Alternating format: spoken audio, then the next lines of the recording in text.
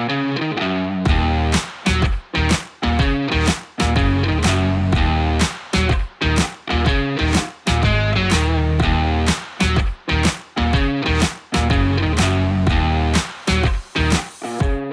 listening to the Utah Checkdown Podcast. And now your hosts, Josh Furlong and Robert Jackson.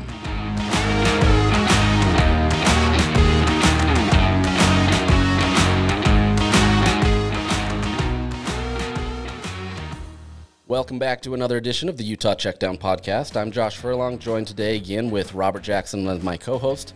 We also have with us today wide receiver from the University of Utah, Solomon Enis. How's it going, Solo? It is going good. Glad to be back for another week on the podcast. That's right. We got to do this. Now, glad to have you back. Before we jump into the most important stuff, obviously being football, so I had lunch today from the Chicken Shack, okay? This is no sponsor. I'm not trying to throw this in there or anything. They're more than welcome to sponsor us if they want to. But so I went to the Chicken Shack on 4th South, okay? So it's right by the University of Utah. And I was curious, are you a wings guy or a chicken tenders guy? Or are you both, neither? What's going on? Oh, that's easy. Well, first off, Chicken Shack, you heard the man himself. If we can make it happen, let's make it happen. Sponsor that guy. No, sponsor Solo. Yeah, I'm definitely a wings guy, 100%. You're not even going tenders. Boy. No tenders, huh? I mean, I could do chicken tenders, but I think I can go with wings a little bit more. I can add on to this question. Let me ask y'all this. So we're talking about wings. Are you a drum or flat kind of guy? Ooh. I'm a traditionalist. So, like, my kids wanted pizza. So, what do? I order wings because that's what I want, right? Dip them in the ranch. Like, what? I mean, you can't go wrong. Little barbecue sauce. I mean, if they're presented in front of me, but if I could order them, I'd probably order the drum. You know, if I got to pick, I'm gonna eat anything that you put in front of me. So I'll eat either, honestly. So we got drum. I'm going flats. See, I do like the flats, but I do like the drums as well. So I'm going to be the heresy here guy, and I'm going to say the chicken tenders win out for me, though. Look, I'm not like saying, chicken wings are... The conservative, humble answer from Josh Furlong. the terrible answer from Josh, right? Chicken Shack, sponsor Josh Furlong for the podcast. They're not going to sponsor us now, thanks. Yeah. No, but I mean, like, I gotta ask, why the tenders? Is it the sauce? Is it you don't have to debone it? Yeah, are you the breading or like what is it? See, for me, I don't have to deal with the bones. Just dump it in the sauce. Just go away with it and eat. I'm not afraid to get my hands messy. I love to do that. But if you're gonna give me both, if I don't have to be messy, see, I'm kind of a weirdo where like I don't like stuff on my hands, and so like I think that's probably why I go. But I do love the chicken wings. I'm not gonna turn them away by any means. So that turns you into a boneless guy, too. What's that? You're more of a boneless guy then, huh? You go to Wingstop, you're ordering boneless, not bone-in. Probably. I mean, yeah. Well, I'm just going to say yeah. We'll just say it. I guess, Rob, we're the only team. I like to know what I'm eating, right? Like, I don't know what this is. Like, it's some mishmash of chicken parts that you've glued together to make tenders. I don't know what you're doing over here. Like, give me the wing. It's original. We're not making the McRib right here, right? Sauce. Oh man! Oh, the McRib. Don't say nothing bad. We're trying to get a McDonald's sponsor, all right? Okay. Wait, hey, look, any food that wants to sponsor us, I'm all in. I'll eat anything. So, well, within reason. So we're gonna have to make this into a food tasting show. We're not even gonna talk about football. We're just gonna try chicken tenders and wings across the state of Utah. We could do how hot can you do it? Like, I mean, I can eat pretty hot. How about you? Ooh. I don't know. I'd be seeing that one podcast that they be doing with the hot sauce and the different levels. I don't know. I can do pretty hot, but when it's time to tap out, somebody give me some milk. What about you, Rob? I can't stand spice. But a 1 on a scale from 1 to 10 is probably as hot as I can get. So Mexican food, if it gets too spicy, I can't do it. Weak. Just can't do it. See, I'm going to Pretty Bird. Rob. I'm going Pretty Bird, and I'm going hot behind. I'm going like anything that I can get. Get like battery acid coming out the other end. It's like, yeah, I can't do that. He's looking towards the future. I'm here for a good time and a long time, Rob. I'm here for the moment. I don't know. I'm trying to think of like the spiciest thing. Like like even sometimes even like the salsa verde Doritos are a little bit too spicy for me. So Oh, like man. yeah, I mean I'm pretty weak when it comes to spice. Um, I'm more of a flavor guy. Like you make it too spicy, you don't taste the food, right? You can have hot and flavor at the same time. As Yeah. you're crying out the jalapeno Nah, tears. no crying. There's I no. thought I was Team Rob on the food discussion, but now I'm in the middle. I'm Sorry. torn. I'm torn. I'm in the middle now. Team glass of milk over here. Look. I'll take the chicken wings, and then we can go on our hot binge together, and we'll leave Rob to the Let's dust. do it. Oh yeah. I love it. Oh man. Look, food. We'll do it. This is gonna be our next podcast. Okay, no more football. You're gonna give up your career as a football player, and we're gonna go all foodie. How about that? Oh man, that would take a crazy turn. Go explain that to mom and dad, right? Hey, Yeah, for real. thanks for supporting me, but nah. That's funny. Oh man, that. I mean, they can they even see our faces on the podcast? It's just audio, right? It's just audio. We'd have to make it a visual if we're gonna do it that way, right? That's what I'm saying. And then we'd have to see Rob tearing up when you get him some. I'll try anything. Hot I'll barbecue. try it, but it may not look pretty. Let's do it. I'll at least try it. How about that? I want to There see we you go. get to at least a level 5. Level 5. Okay. Next time I'm in Salt Lake, we'll do Pretty Bird and we'll do a level 5. What is that, like their medium? Big, Is that big it? glass of milk? Is that That's their what I'm medium? talking about, Rob. That's the energy we need, Rob. I'll do it for the show. I'll take Yes, something. sir. Okay. Oh Let's do man. it. You thought you were Let's coming on go. to talk about football, and now we've derailed your entire life. Yeah, hot chicken or I don't even know. All right, football time. All right, let's go football. What did you have? What do you guys have for lunch? What did you guys have for lunch today? How about that? We know what Josh had. What did you have, Solo?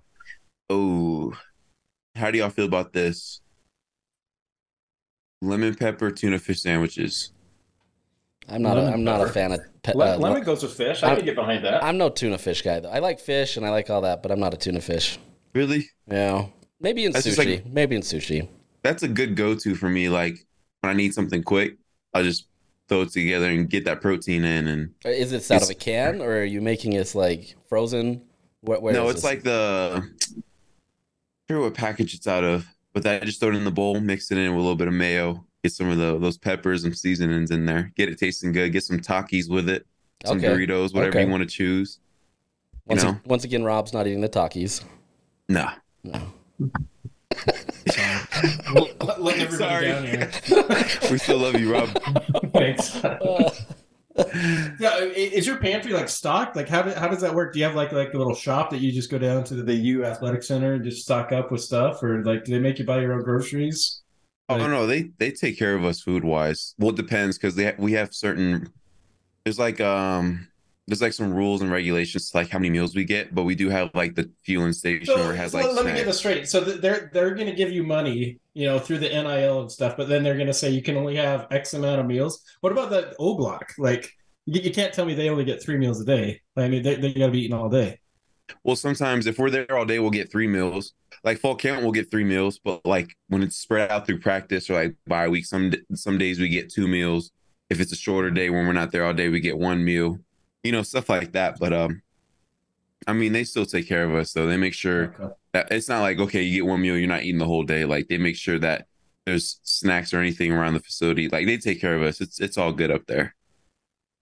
Yeah, I've heard. I In don't the want to past. make it seem like they starve us. So I remember. I'm trying to remember what basketball player that was years ago that said that they weren't getting a lot of food. I mean, obviously a lot has changed in the NCAA since then, but I remember hearing somebody that's like it's tough, right? Like it's not easy being a student athlete, and obviously some of those have been relaxed now, and you're able to get more, and people can feed you more and different things that way. But it's crazy to think that we're going to bring you guys on as a scholarship athlete, and then have all this stuff, and then not really let you have what we have. That's not what we're saying here, but like in the past, right? Like crazy to think that was even a thought, and it's just more. Look, I'll say it: the NCAA just is a scam. So.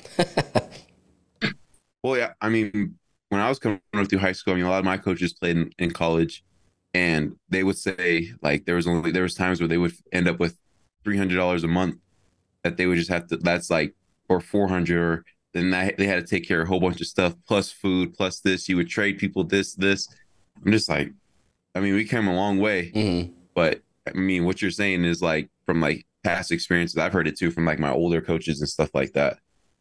Which is crazy to think of. I mean, I don't know. It's good that you guys are where you're at, right? Like, I mean, it's hard enough just to think about the fact of how much football you'd have to do. Then you'd have to probably get a side job if you could. And even then, I don't know how. I mean, that's got to be hard to get around NCAA regulations and stuff like that. But we're not there now, so let's not dwell on that past. But let's jump into the bye week. So what does a bye week look like for you at the University of Utah? Obviously, it's a little different in the sense that you have a game on Thursday, so it's a shortened bye week, but it's still a bye week nonetheless. Yeah, so I mean, same old how a regular bye week would go. A lot of guys needed it, and it was beneficial. Just to heal up those bumps and bruises, especially after the stretch that we had already.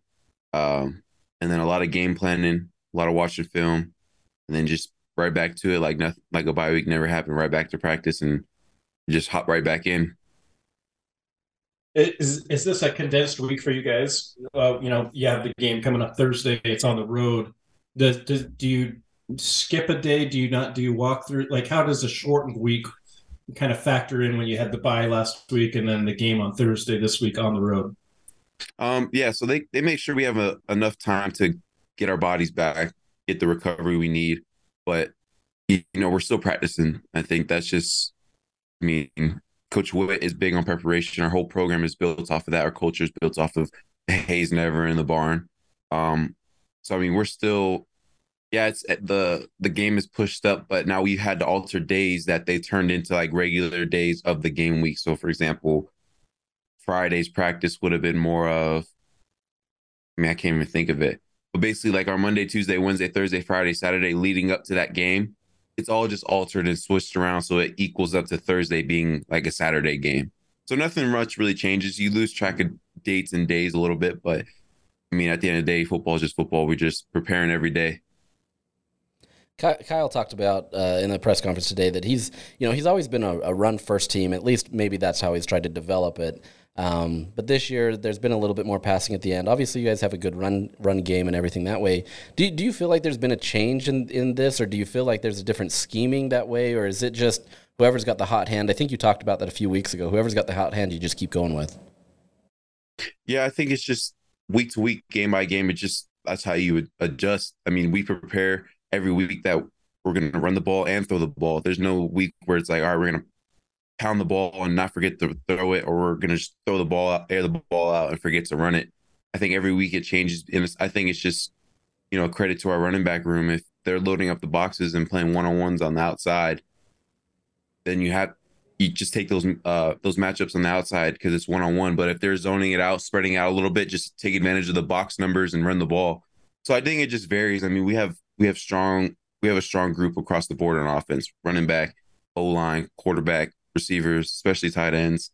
I mean, you can go down every group and name someone from that group or name a couple guys from that group that our offense utilizes very well. And Coach Led knows that. And, I think it just varies week to week, game plan to game plan.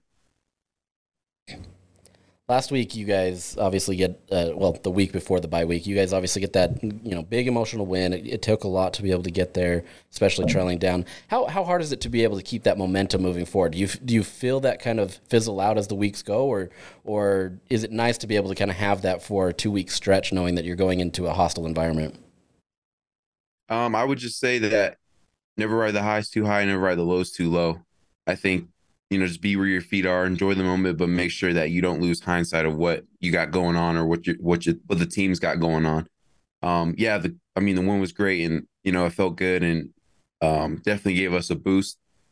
But that game is not going to make us win this game Thursday night in Pullman, Washington. So it's just back to the drawing board. It's, being where your feet are, understand that we have a good team now. We just have to keep showing it. We can't just not show up, especially on the road.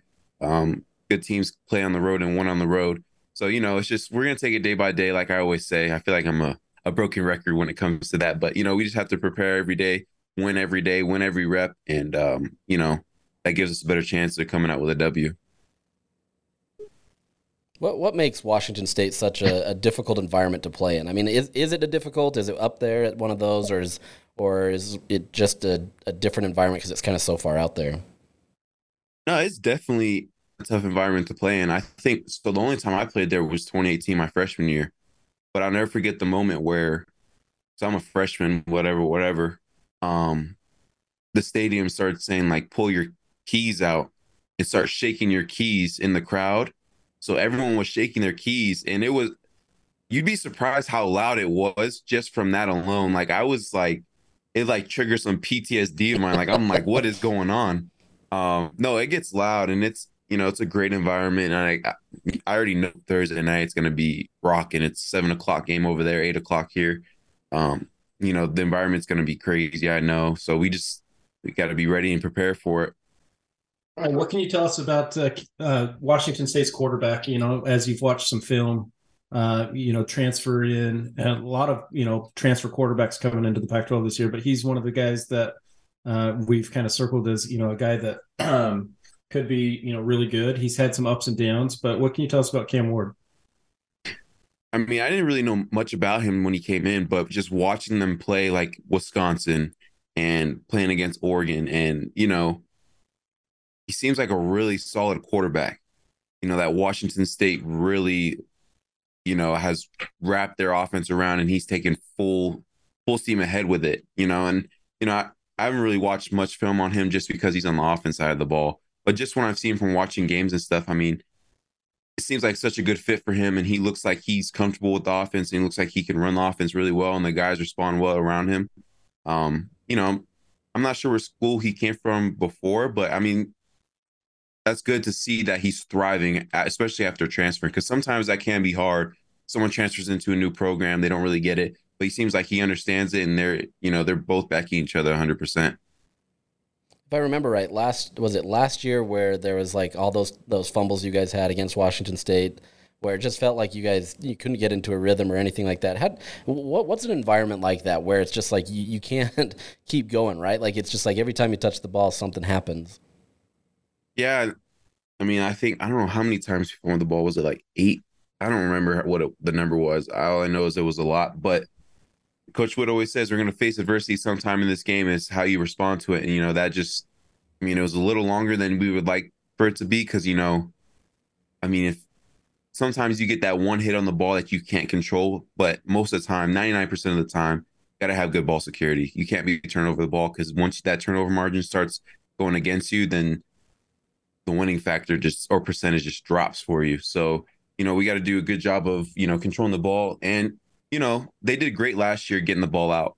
We had some things to work on ball security wise, but I mean, they're a great team. They knew when to punch out and stuff like that. So, yeah, we just got to make sure that, we keep those turnovers down and, just when we have the ball, just take care of it. Because like Coach Witt says, we only get 10 possessions, maybe a game in this day and age of college football. So you have to cherish those and make sure you're getting the most out of those 10 drives. Washington State obviously coming off 2 straight losses, but you go back a couple of weeks, they took Oregon down to the wire, and for the last 4 minutes of that game, if if you don't throw a pick six or you always play coulda, shoulda, woulda, but Washington State was in control of that game until Oregon stormed back. Does that change your perspective? Knowing that on their home field, they play a little bit better than they may do on the road, or does that not even play a factor? You guys are just going to go in and play your game. I mean, we just have to play Utah football. They're a great team playing at home. It's going to be a great environment.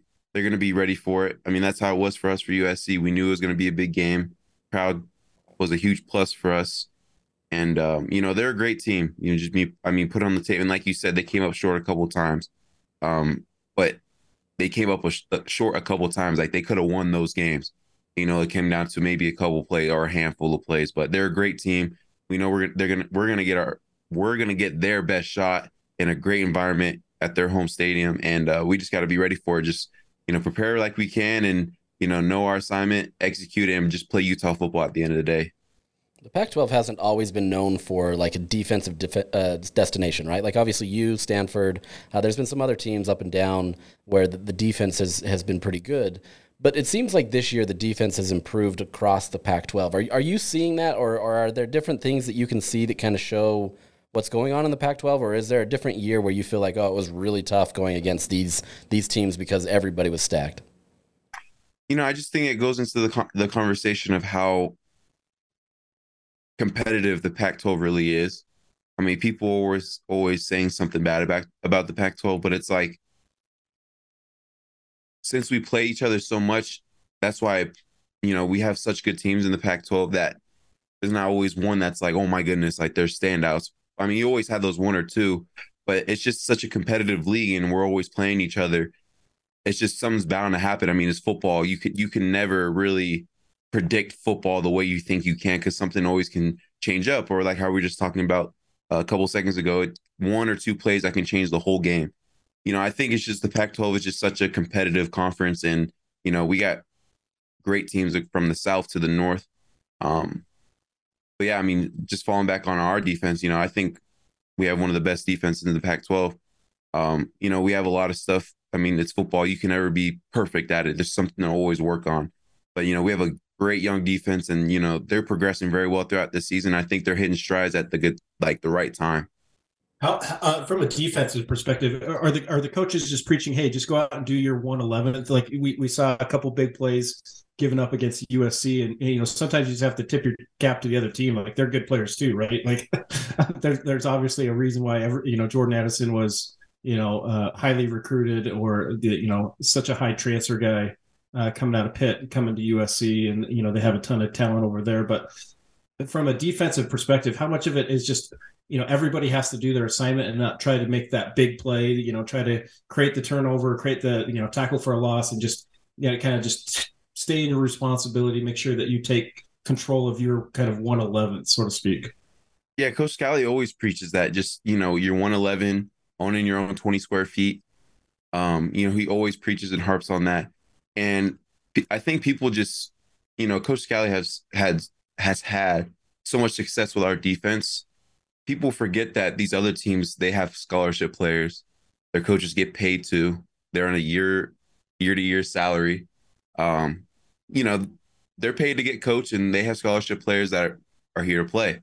So, and again, it's the game of football. Plays are going to happen. It's not one team's going to go in and, well, I mean, it happens sometimes. You can steamroll one team, but when you get in those really good games when you get two good teams playing against each other, there's something's got to give sometimes. It's not always going to be perfect. There's always going to be those plays that happen on both sides of the ball. But like I said, it's just how you respond to it. If you're built for adversity and you don't run away from it, that's the best solution to those issues, or if anything pops up. So, Coach Scally is a great coach, and he always preaches that.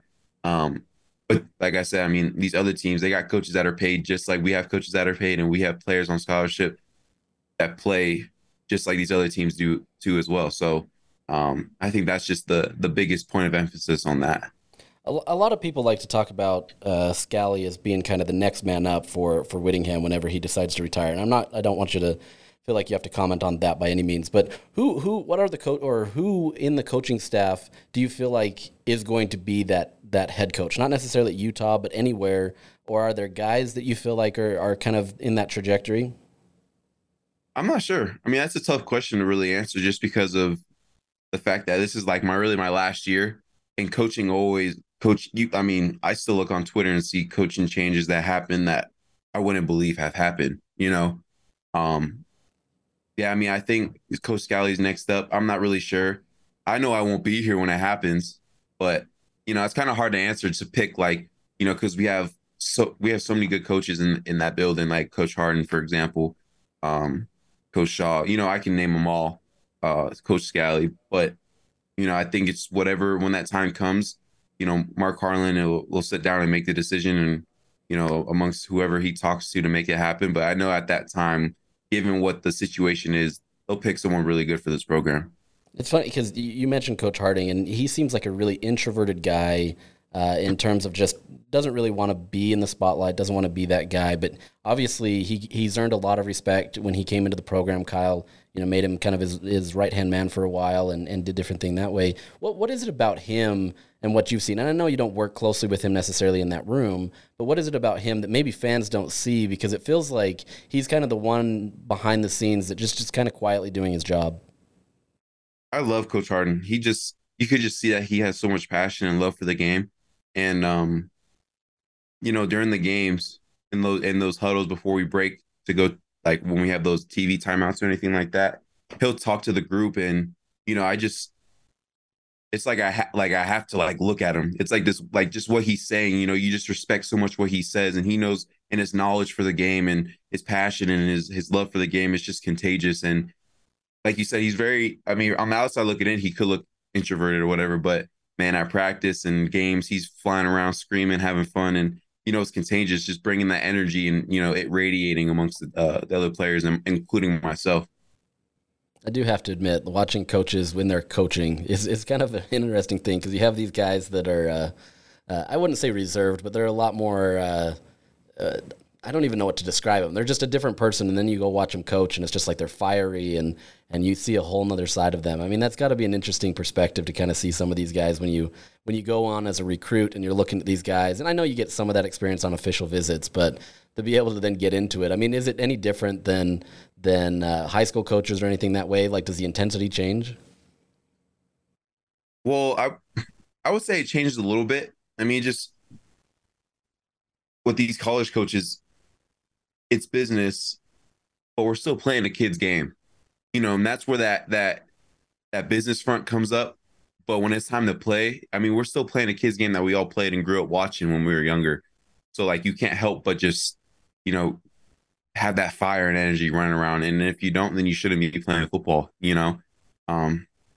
But comparing it to high school to college, I mean, there's more on the line when it comes from high school to college, in the sense of there's jobs, there's money because of TV deals, this, that, and the other. But at the end of the day, it's just football. The business was slapped over football. I mean, you can go to the park and play football. It's still a kid's game. And I think sometimes people get caught up in, championships, this, that, and the other. But like, obviously you want to win, but it's football, man. It's not the end of the world. But yeah, I think all of our coaches, they're just like that. They're very business-like. But when it's time to have fun and have that passion, that energy, and run around screaming and just having fun with it, I think, they have that switch. So obviously you have, this is completely off topic, but you have a brother that's in MMA world. What's that like to be able to have a brother in that world? And do you get to talk to him much about it? Or, I mean, obviously you're doing your thing. What's that like? Yeah, so my family, I actually grew up around that a lot. My family's very into that, and that's just how we base our life. Oh, not base our life around, but it's very included in our lives.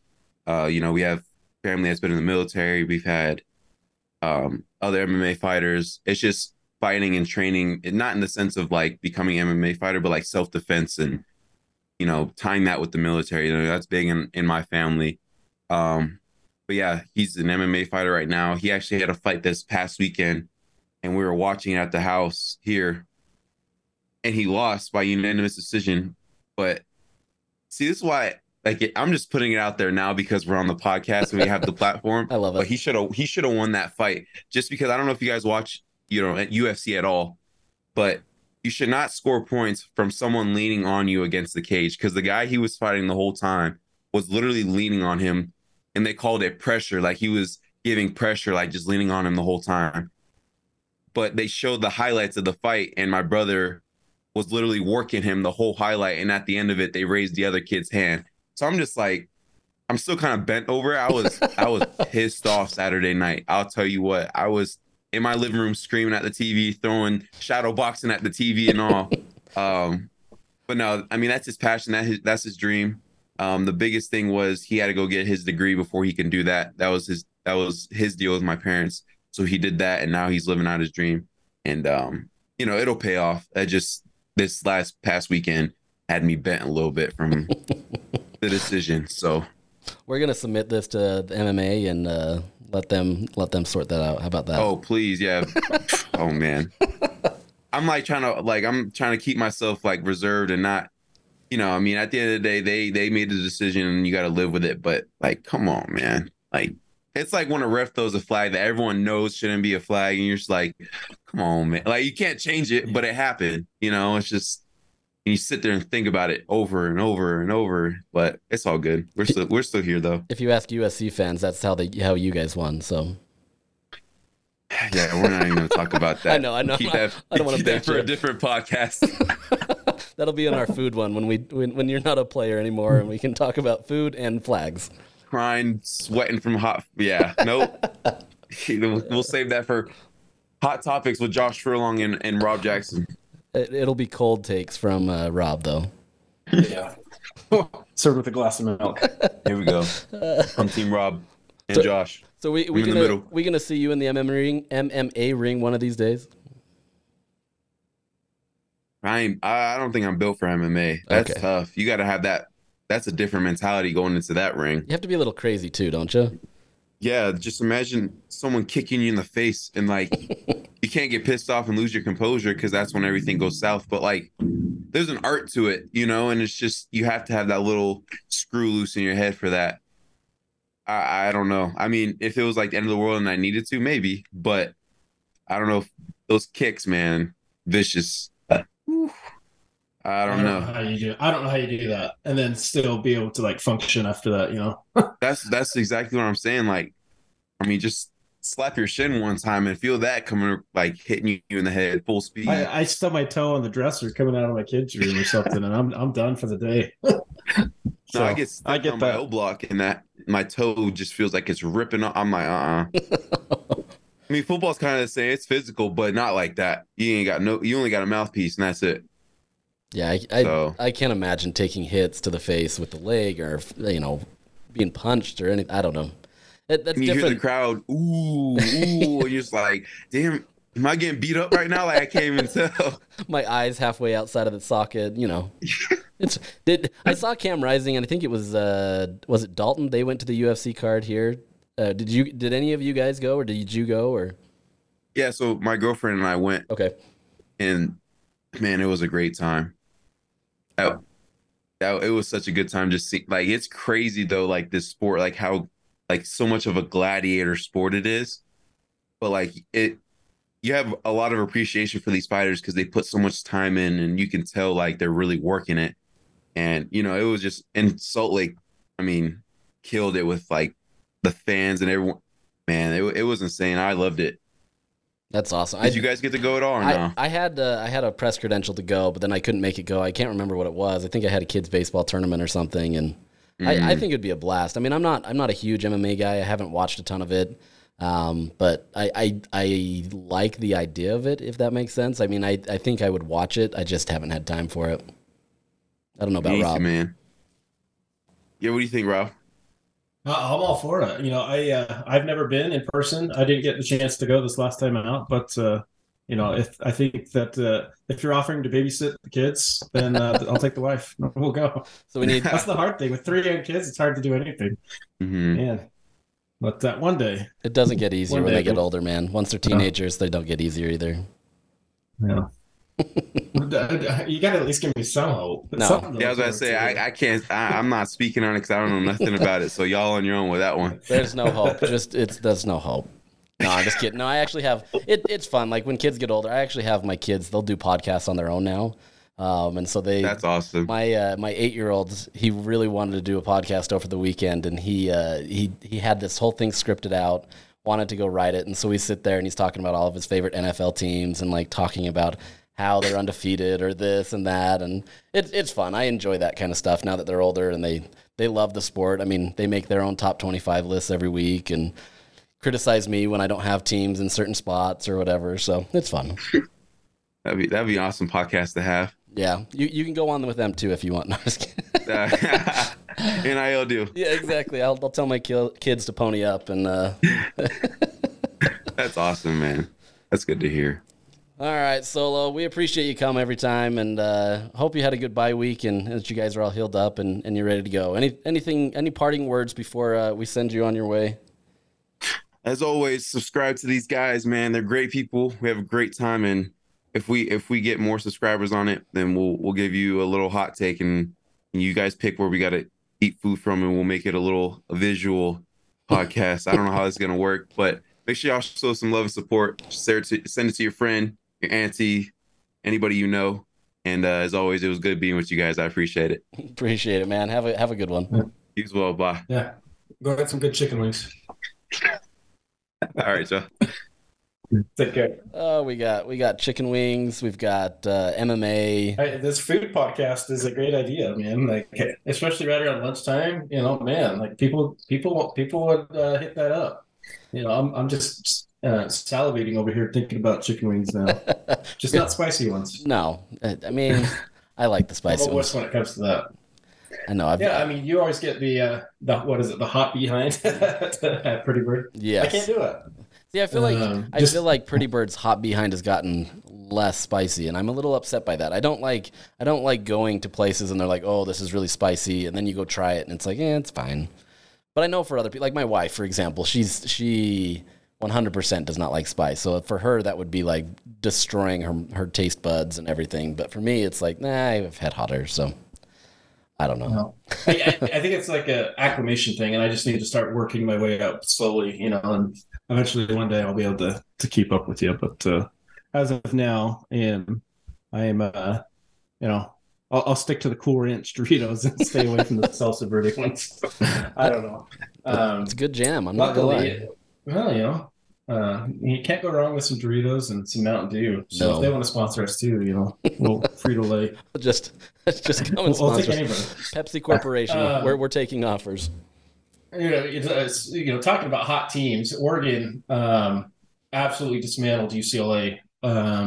College game day was their big day in Eugene, and Bo Nix and company took care of business against a really good UCLA team that obviously got the best of Utah in the Rose Bowl. So what are your two takeaways from Oregon and UCLA? Is this a sign of more things to come for UCLA, or is this just Oregon was just too good on this day at home? Kind of what were your impressions on that one? Yeah, I think it's probably a little bit of that one, right? Where it was a good day for Oregon. I think what Oregon's really gotten out of Bo Nix has been phenomenal. He's played some really great football. Watching him in Auburn was kind of a frustrating experience because there was times where you saw the ability that he had, and then at other times it was just so frustrating to see what he was doing. And so when he came up to Oregon, I think I even said it on this podcast, I was skeptical, right? Like I didn't think that he would be able to do well. But for whatever reason, he's had a good restart up there outside of that Georgia game. They've done really well, and they took it to UCLA, right? Like I think it was John Canzano that said over the weekend that Oregon out Chip Kelly, right? Like they went out there and they did something to him that he wasn't expecting. They kept him on his toes and really just took it to him in a way that UCLA couldn't do anything, right? Like it's not like UCLA was a bad team or that they had a bad day. I don't even think they punted that day. The fact is they didn't punt and they still got blown out. I mean, that's the crazy level of experience that Oregon team has been operating under, and being able to do that under a first-year head coach who's really not necessarily offensively driven. They've been able to hire the right people. They've been able to do the right things, and it's really working out. Look, I don't know if Oregon is that much better of a UCLA team. I think they are good. I don't want to say that they're not the best in the conference because they absolutely are. But I'm curious to see, right? Like, was UCLA kind of caught? Were they, in a tough environment? Autzen Stadium, quite honestly, is one of the toughest places to play in the Pac-12, and so maybe it was a little bit of all of that and everything. Because I still think UCLA is a good team. They've got good chemistry. They've got everything there. But it's a pivotal game that UCLA lost, and now they're sitting in a situation where even though they only have one conference loss, that's going to be really difficult. You still got USC that you got to go, and that game is going to be crazy. It's going to be a toss-up type game. What happens, right? Now does, going 6-0 and having all the success mean anything at the end when you can't get to the championship? That's tough. I don't know. It's a tough scenario in the way the conference is shaking out now, where the top two teams come and you don't necessarily have to beat everybody else in your division. It's now you've got to beat everybody. And I think in some respects that really hurt UCLA in that loss. What about you? Well, two takeaways from this one, and the first is a credit to Utah. Is you never want to play a good opponent the week after you have to play Utah, sure, because you're getting beat up. And we saw it with UCLA. UCLA obviously got the win, but they were beat up. You saw the guys limping to the sideline. I don't know what their injury report looked like, but it's just a physical game every time that you play Utah.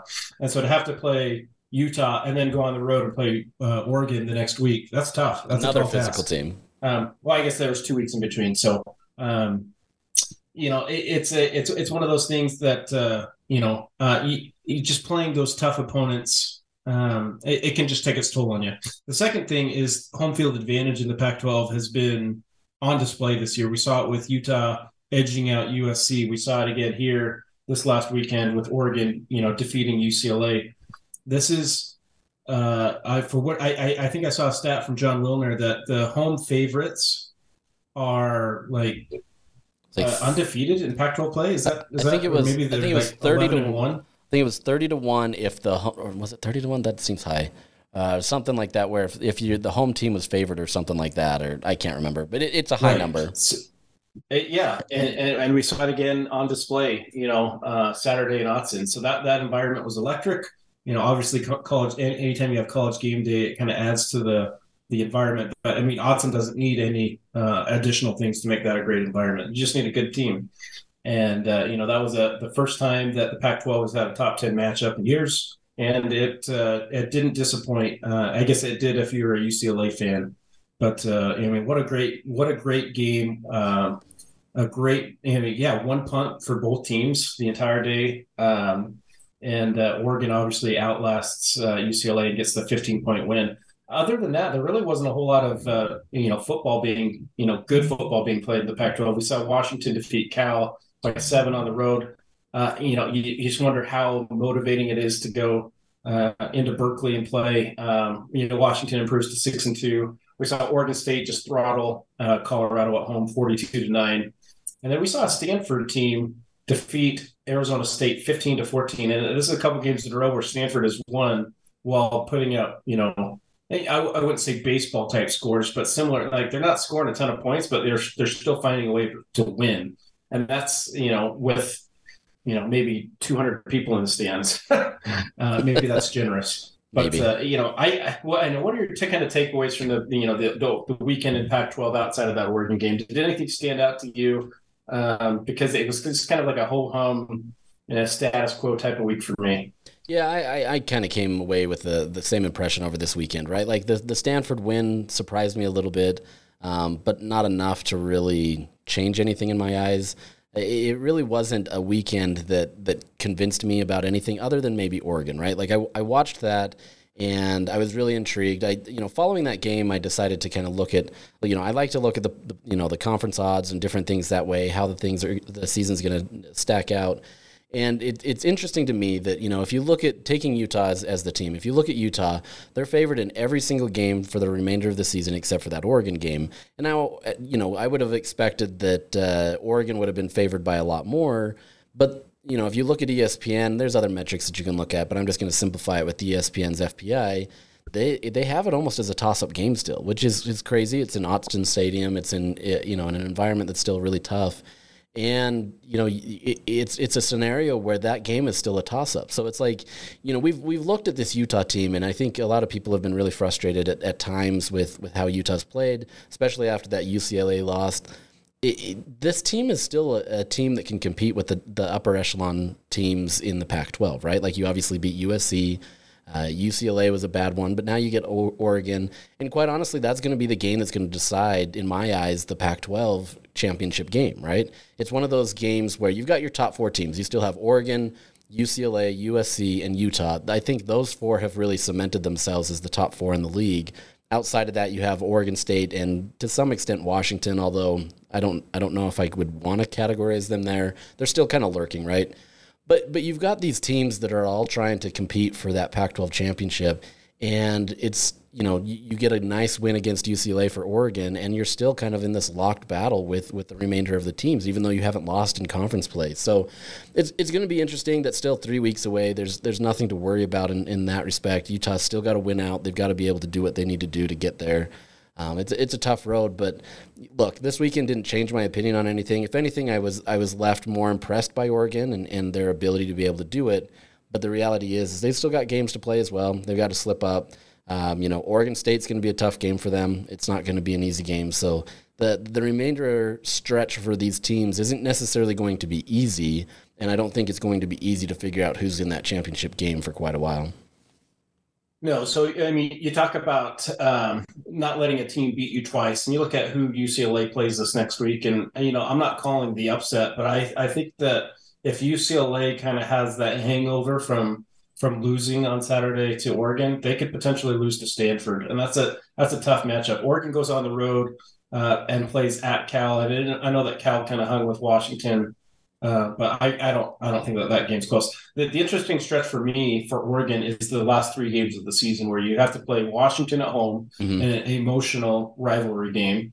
Then they play Utah at home, which I mean they're going to want revenge from the 2 beatdowns that they had last season. And then they have to go on the road to Corvallis to play another emotionally charged rivalry game in the Civil War. That's a tough 3-game stretch for Oregon. That even if you go unscathed up until that Washington game, who knows? Like you could end the season 9-0 in conference play, or you could end the season 6-3, and none of those would necessarily surprise me.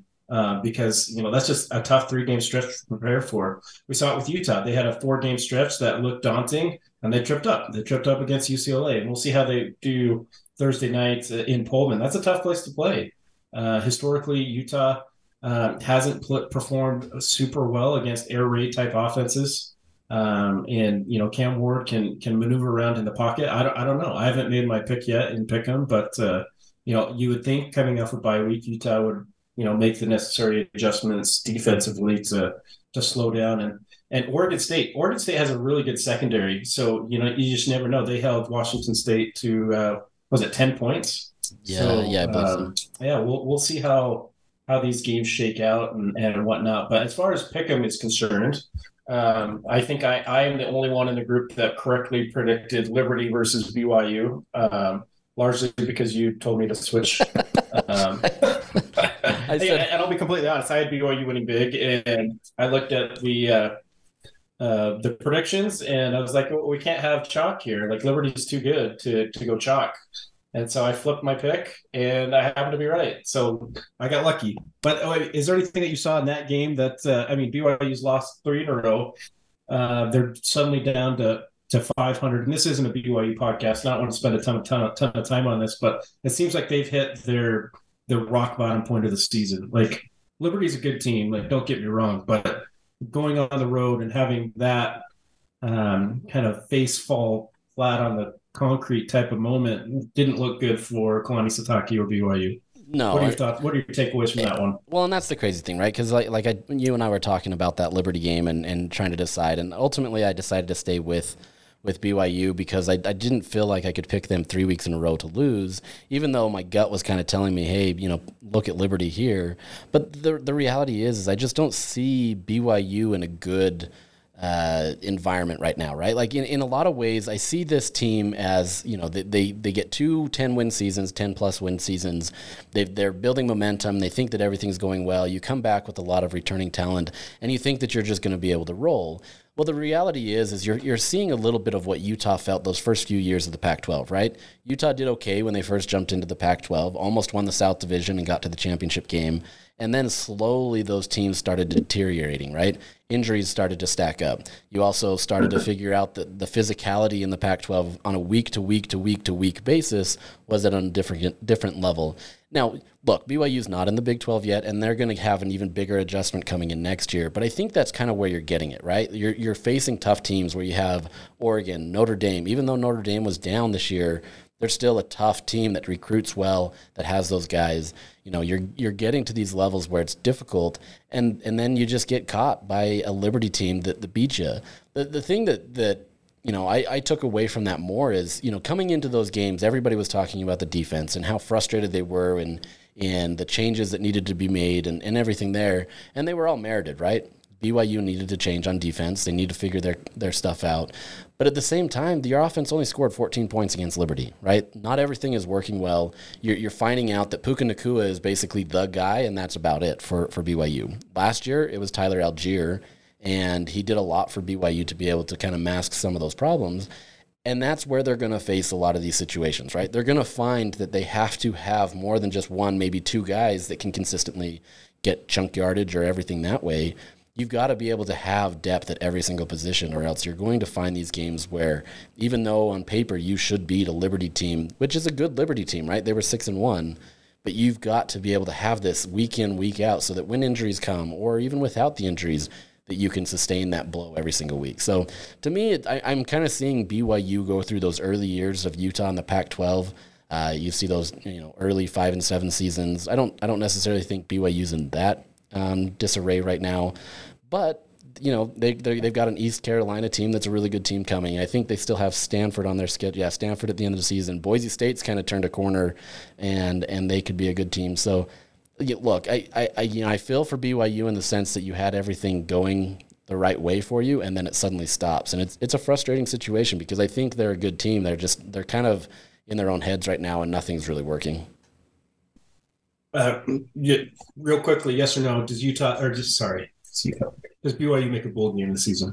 Man, that's tough. Like, honestly, I could see them losing to East Carolina or Boise State or even Stanford for that matter, right? So, I mean, sitting here with 2 games left to be able to become bowl eligible, I'd like to say yes. You get that Utah Tech win. If you don't, I mean, there's no hope to be able to worry about anything. But so I think you've got to win 1 out of your last 4 games outside of or 3 games since you're counting Utah Tech. I'd have to say they at least get to 6 wins, but beyond that, I don't know if it's going to be any better.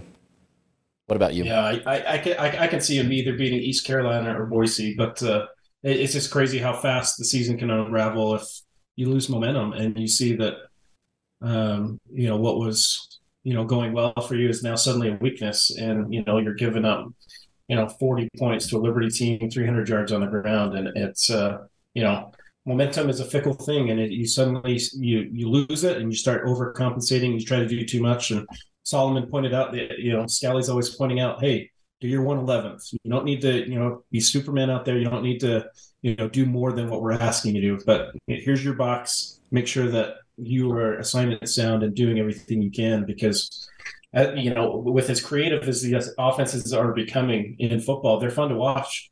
They're going to try to get basically they're going to narrow down the game to one matchup. And they're going to have one guy going up, one of their better guys going up against one of the guys that they've circled that we want to exploit this matchup. And they're going to come at you, and if they can get it, then usually it's going to be a big play. If you can stop it, then then you've got a fighting chance. But now these offensive coordinators are getting awfully creative, and it was fun to watch some of these games around the country this weekend, and not just kind of have a observant eye, so to speak, and just kind of watch football and kick back and not have to worry about the Utah game and enjoy the bye week. And so it's fun from that perspective, just to sit back and kick back and watch some of these games. The other one that real quick I wanted to touch on was the Utah State-Wyoming game. Didn't go the Aggies' way. It seems like Utah State's injury report is longer than their active roster at this point. They're down to their 4th-string quarterback, and Bishop Davenport just didn't have the horses to hang with Wyoming and Laramie. That's a tough place to play as well. Had some big plays in the run game. Calvin Tyler was able to keep it close there for a little bit. I mean, it was a 6-point game going into the 4th quarter, so Utah State still was fighting, but just didn't have the horses literally to hang with the Wyoming Cowboys. Didn't have the horses. Unintentional pun. I like it. I think that one's an interesting one because, BYU, we're not there anymore. Utah State, you had Cooper Legas, who seemingly started to get that team kind of working in the same momentum, kind of same headspace, got everything going. And it seemed like Utah State had kind of turned a corner. And it's unfortunate that he was knocked out of the game and wasn't able to play, because I think Utah State probably could have won that game, right? Like, Wyoming's a good team. I don't want to say that they're not, but they kept that game close despite really getting pushed around all day on both sides of the ball, but kept it close, found a way to be able to stay engaged in the game. They just didn't have a guy that has honest experience, right? I think Bishop Davenport last game, not the Wyoming game, but the one before that, those were his first reps that he's ever taken really in college. I think true freshman, not like a red shirt. Literally a true freshman playing his first snaps. And your 4th string, right? Like, you're not getting a lot of snaps. The most snaps you got was in fall camp, but they're not giving you the whole entire playbook. They're not, spending a lot of time working on you. You're there probably to redshirt or just to be able to be a depth guy. And the reality is you're being thrown into a situation that you're just not ready for, right? And so as much as it is to look at Utah State and say how frustrating they are this season, I think it's just been a comedy of errors in the sense that they just haven't been able to get everything right on the same page, right? Your injuries with quarterback play, with whatever it may be. And it's unfortunate to see because, I was actually talking to my wife the other day about this. I said, remember at the end of the season when all 3 Utah teams were ranked in the top 25, and now look at it, right? I mean, Utah's been, good, but they haven't been as good as people were expecting. And now you've got BYU and Utah State that have really struggled. Fortunately, you have a fun Weber State team that's done really well, and outside of 4 unassisted safeties from their long snapper, could have potentially been 7-0. Just take a knee at that point. I mean, what are you doing? Line up your punter like 50 yards behind. Nope. I don't know. Like it's at that point, you might as well just go for it on 4th down because you're going to get a safety or I don't know. It's sad to see, but. Well, I mean, what's sad there with Jay Hill's Wildcat team is they were in such control of that game. It was like, 24-9? Yep. I mean, you had everything going for you, and then it was just this comedy of errors that you couldn't take your eyes off of because it was such a train wreck. And unfortunately, Weber State was on the wrong end of that. You rarely see, bad snaps happen, but not 4 of them. I mean, that was just those are at some point you got to try something else. Like there's times when you like watch a sport and you're like, oh, I could do that, and that's usually coming in like curling or something, right? But like there's times there where I'm like, I think I could legitimately be a better long snapper than what just happened, and I hate to like trash a kid, right? Like that's tough, but it's tough, right? Like whether you're at their FCS level or an FBS level. I mean, you've got to be able to get a snap that's better than that. And you feel for the kid because that's a tough environment. And the reality is you lost by, the points that you gave up in safeties. So tough environment. So I don't know. Well, this week is going to be a fun one. We've got Utah on the road going to Pullman to play Washington State. That one's on Thursday night at 8 o'clock. Make sure you get your picks in. TV is FS1. Hopefully there's not truck racing before that, or you'll have to stream it on your app for the first quarter. I don't know. I haven't looked at the TV guide yet. I don't want to jinx it, but hopefully there's not truck racing right before. Is that what we do now? Is that what you do now? You got the magazine coming to you? Yeah, I do. Do you not? Something to read. Quite honestly, when I was a kid, I loved that. I loved when the TV guide came and watched what was going to come that week and read the previews. And I don't know. Maybe I'm a nerd that way. Friday night, you are a nerd, by the way. Friday night, East Carolina travels to Provo to face a reeling BYU team that's lost 3 in a row. That one's on ESPN2 at 6 o'clock. And then Saturday, the Saturday slate that we have here for KSL Pick'em, number 2 Ohio State versus number 13 Penn State in Beaver Stadium. That one should be pretty wild. As much as these big games, I don't like the big noon kickoff. It just doesn't do it for me. This deserves to be an under the lights 7 o'clock kick, and it's doing a disservice to have it at 10 a.m. But it is what it is. The early line for me, Ohio State favored by 10 plus. I think I'm leaning more towards Penn State, maybe not to win, but at least to cover. That's a tough environment to play in, and hot take. And we'll see how Ohio State responds. Yeah, I'm not picking Penn State to win per se, but I think that this game could be closer than a lot of people anticipate.